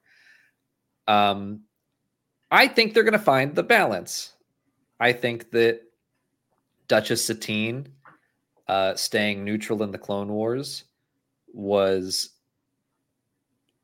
I don't want to say it was wrong, but I think that they could have done more. They didn't have to stay neutral. And I understand why. Because Mandalore was like a warrior culture. And so she overcorrected and was like, we're going to be completely pacifist and we're going to break out of that cycle.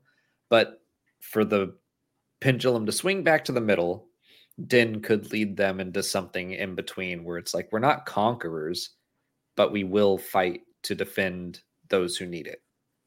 That would be my guess. Yeah.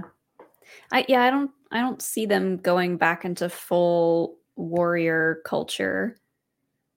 Because like you said, if Din is going to be the one to change everything, he's not about full warrior culture. He didn't want the Darksaber.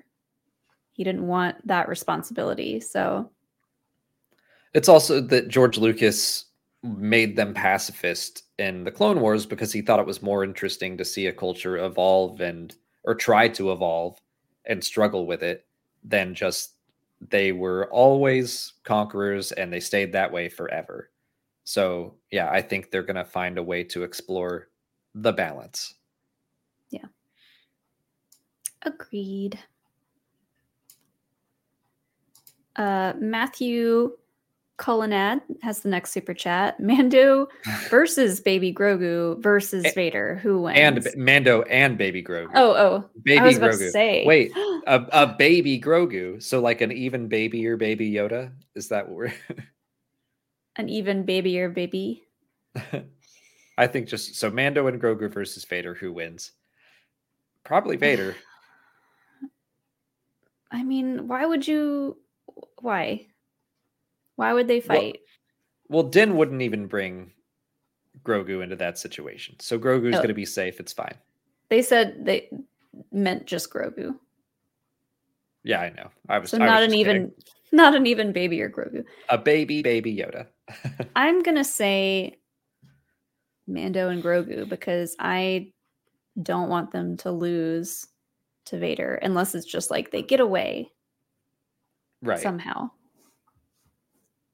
So that Vader wins by forfeit. We'll say that. Yes. They managed to scamper off. I think that's just fine. I mean, I could also see Vader being like, oh my God, that's the cutest thing I've ever seen. I've only seen... You can't handle it. I've only seen the one of you, and he was super old. Well, no, he saw Yaddle too. I've only seen the two of you, and I didn't know there were baby yous, and I kind of love it. Vader's like, you know what? I'm about it. That's how he comes back to the light side. Yeah. We don't need Luke. We have Grogu. That's all it took. Chazotron 5000, thank you for the next super chat. The ep made me realize a big piece that is missing at Galaxy's Edge is something racing related. If they add a large-scale racing attraction, who in Star Wars would you love to see amongst the racers? I agree with you. Like Molly and I were talking about, Molly brought it up while we were talking about the episode, just the speed of it all and how George Lucas has always had an obsession with speed. So I do think that would be something fun to add to Galaxy's Edge. And I think we've answered that question before. Someone has asked, what other attraction would you add to Batuu? And we usually say pod racing because they do have pod racing there. They talk about it. So if you just had like a pod racing roller coaster, I think Ben Quadraneros should be your guide on the way Hondo is for the Smuggler's Run. I think Ben Quadraneros should be the main character of the pod racing ride. Yeah. Oh yeah, hell yeah, David. We're on the same page. I do like that. Or it's Foden Bead. Oh yeah. Could you imagine getting those two, or are they? They're those two. They're separate heads. Yeah. Could you imagine getting those two back again to commentate? That's a good idea. That's a good idea to like kind of bring you in. But then I guess if you're in a a roller coaster of some sort and then you see other pods around, I would still want Ben Quadraneros there. Yeah. See, I would be worried that they would make a ride like that, but make it like a kiddie little bumper car ride, which could still be fun. But yeah, if it were like a roller coaster, that would be awesome. I would want it like the Jurassic World coaster at Universal, where it's a lot of like speed boosts that throw you through it. That'd be great. Mm-hmm. Yes. Yes, please. Ice, thank you for another super chat. Definitely think they're building to something with Sid. I think we're seeing that she's now a true ally to the batch as much as she can be. The banter she shares with them is more friendly now. Yeah, I think that they're developing a relationship. I still think that she treats them like employees of just like, hey, come with me. I need you for muscle and blah, blah, blah. But I think that after the events with Roland in season 1, that they're developing a rapport. Yeah, she does really kind of talk down to them a lot, but it's kind of in a jokey way because she's definitely the kind of person who like doesn't want to be real with people if she can get around it. So I do think we're building something for Sid to do for the Bad Batch. I just don't know what it is yet. I hope that it accumulates into something really nice that she can do for them, because she's really been taking advantage of all of them this entire time, and it sucks. And this episode made me so angry with her that she would just like use them for her trip to go gamble on this race. Yeah, I think that they are building to her making a final decision. Like, her loyalties are in flux right now, but she will make a choice to either stand with them or give them up for her own gain. But I think she'll probably stand with them. You're either with me or against me. Mr. Shu has the next super chat. Thank you, Mr. Shu. Do we know what the book refers to in the Book of Boba Fett? What if it refers to some kind of lesson or teaching that Boba Fett will impart to the Mandalorians after his death or something? It could. I think that I really just think they were trying to connect it back to the Mandalorian because every episode is called chapter 1, 2, 3, whatever. Yeah. So it's like a biblical thing. Yeah. The book of blank. Yeah. Honestly, I think so. That we're watching the Mandalorian, and that is this part of Star Wars mythology, and now it's the Book of Boba Fett, chapter 1. Escape from the Sarlacc pit. I forget. Oh, Stranger in a Strange Land. Hey, I remembered it. So before we saw any of Book of Boba Fett, I still love this idea of it being like the old school Disney movies that opened with us with an actual like live action storybook opening, and it would be something like that where we like zoom into the page and then it becomes the show. Like Willow. Yes, like Willow. I don't dislike the idea that it could be an intentional name, because I do like the idea that he might have some insight to share with Mandalorians, especially because whether or not he is one himself is up for debate. But that's also true of like Bo-Katan, according to Din. And I think that Din's journey is part of it is realizing that there's not just one way to be Mandalorian. So it's possible that Mandalorians could look to Boba Fett as an example of someone that's like, you know what? They weren't born Mandalorian, and he's a clone of a foundling. However, he is one of us. I think he's a more Tusken Raider than Mandalorian at this point. I mean, I think he's both. I think he's taking both and making something his own.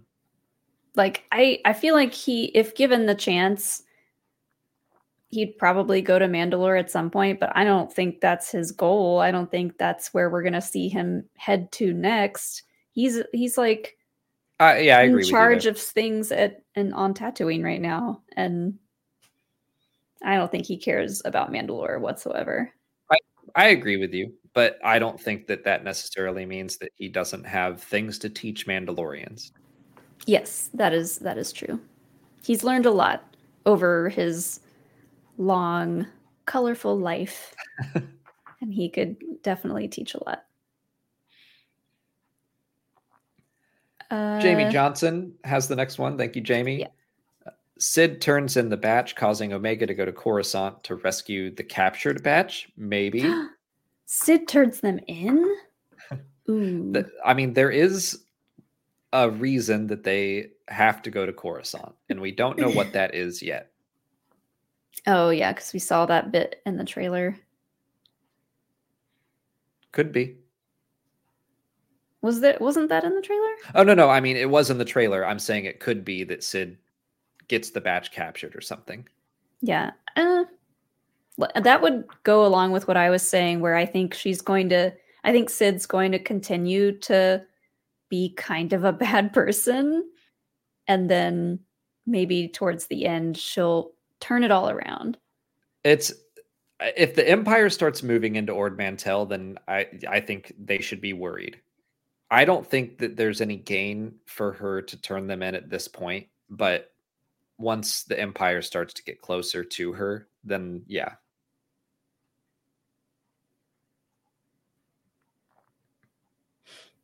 Agreed.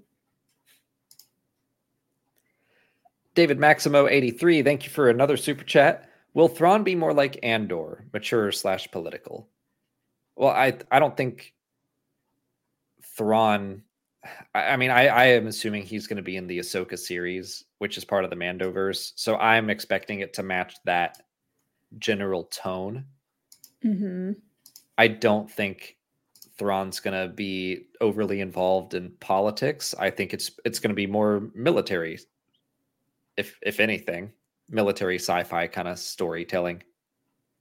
Yeah, I think he's going to have a very straight goal in mind. And yeah, he's more involved in the military side of things.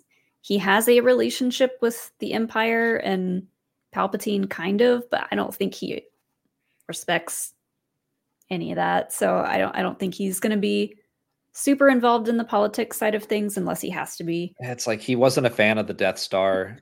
So I think that he probably still sees the Empire as, and all of this is going to happen after the fact. I don't think they're going to get into the Chiss Ascendancy and the Grisk or any of that. They didn't get into his motivations in Star Wars Rebels. I don't think they're going to do it in Ahsoka either. I think he's just going to be an Imperial commander that's trying to revitalize the Empire. And then Timothy Zahn will probably come along and be like, oh, he just still thought that he didn't think the New Republic was strong enough and felt that the Imperial war machine was necessary, blah, blah, blah. The thing that I'm most looking forward to with Thrawn is what happened between him and Ezra while they were off gallivanting with the whales. Yeah. Like, how did that change Thrawn as a person? How did it change his motivations? How does that play into Ahsoka looking for Ezra? There's a lot of possibilities there. Yeah.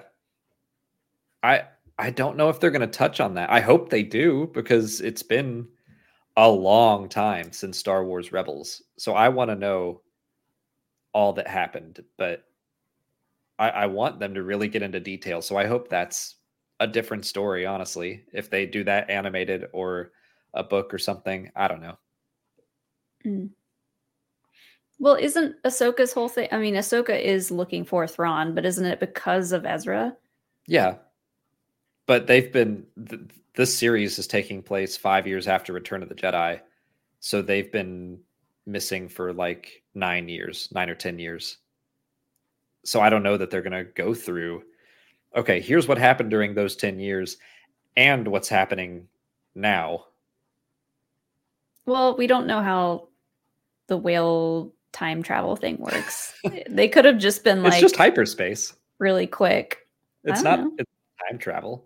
The whales do what they do. We don't know. We don't know how they work. Do not get me on like a whales going through the world between worlds rant. That's not how it works, Molly. All right.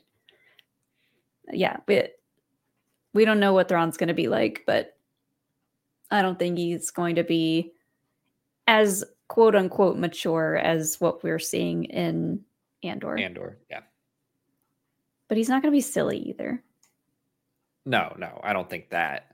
I think he's going to match the tone of Mando. Ice has the next one here. Agreed. I don't think she's going to betray them now. Talking about Sid. I definitely think she'll be faced with that dilemma at some point, but we'll side with them. I think most likely. In the end, this is a animated show directed at a younger audience. I think it would be pretty tragic if Sid turned them in and then was like, all right, see you, bye. Yeah. Ugh. So, yeah. But we'll see. I like that plan. But that is the last super chat. We've been going at it for 2 hours, so I think it's time for us to eat some dinner. But thank you, everyone, for hanging out and watching and sending in your questions and your super chats. It means a lot to us. Check out GALactic Podcast down in the description. Thank you to Andrea and Laura for hanging out with us for the first half of the show. And we'll be back tomorrow to continue on with our Razor Crest Lego build. Yeah. And we can also take more questions about the Mando trailer tomorrow, because we didn't really, we touched on that a little bit, but we can always touch on it more tomorrow. Yeah. Well, this is the Clone Zone. We're talking about the Bad Batch. So tomorrow we'll talk about literally anything. Tech needed his moment. Yeah. And he got it. Well, thank you all again. Have a great night, and may the Force be with you.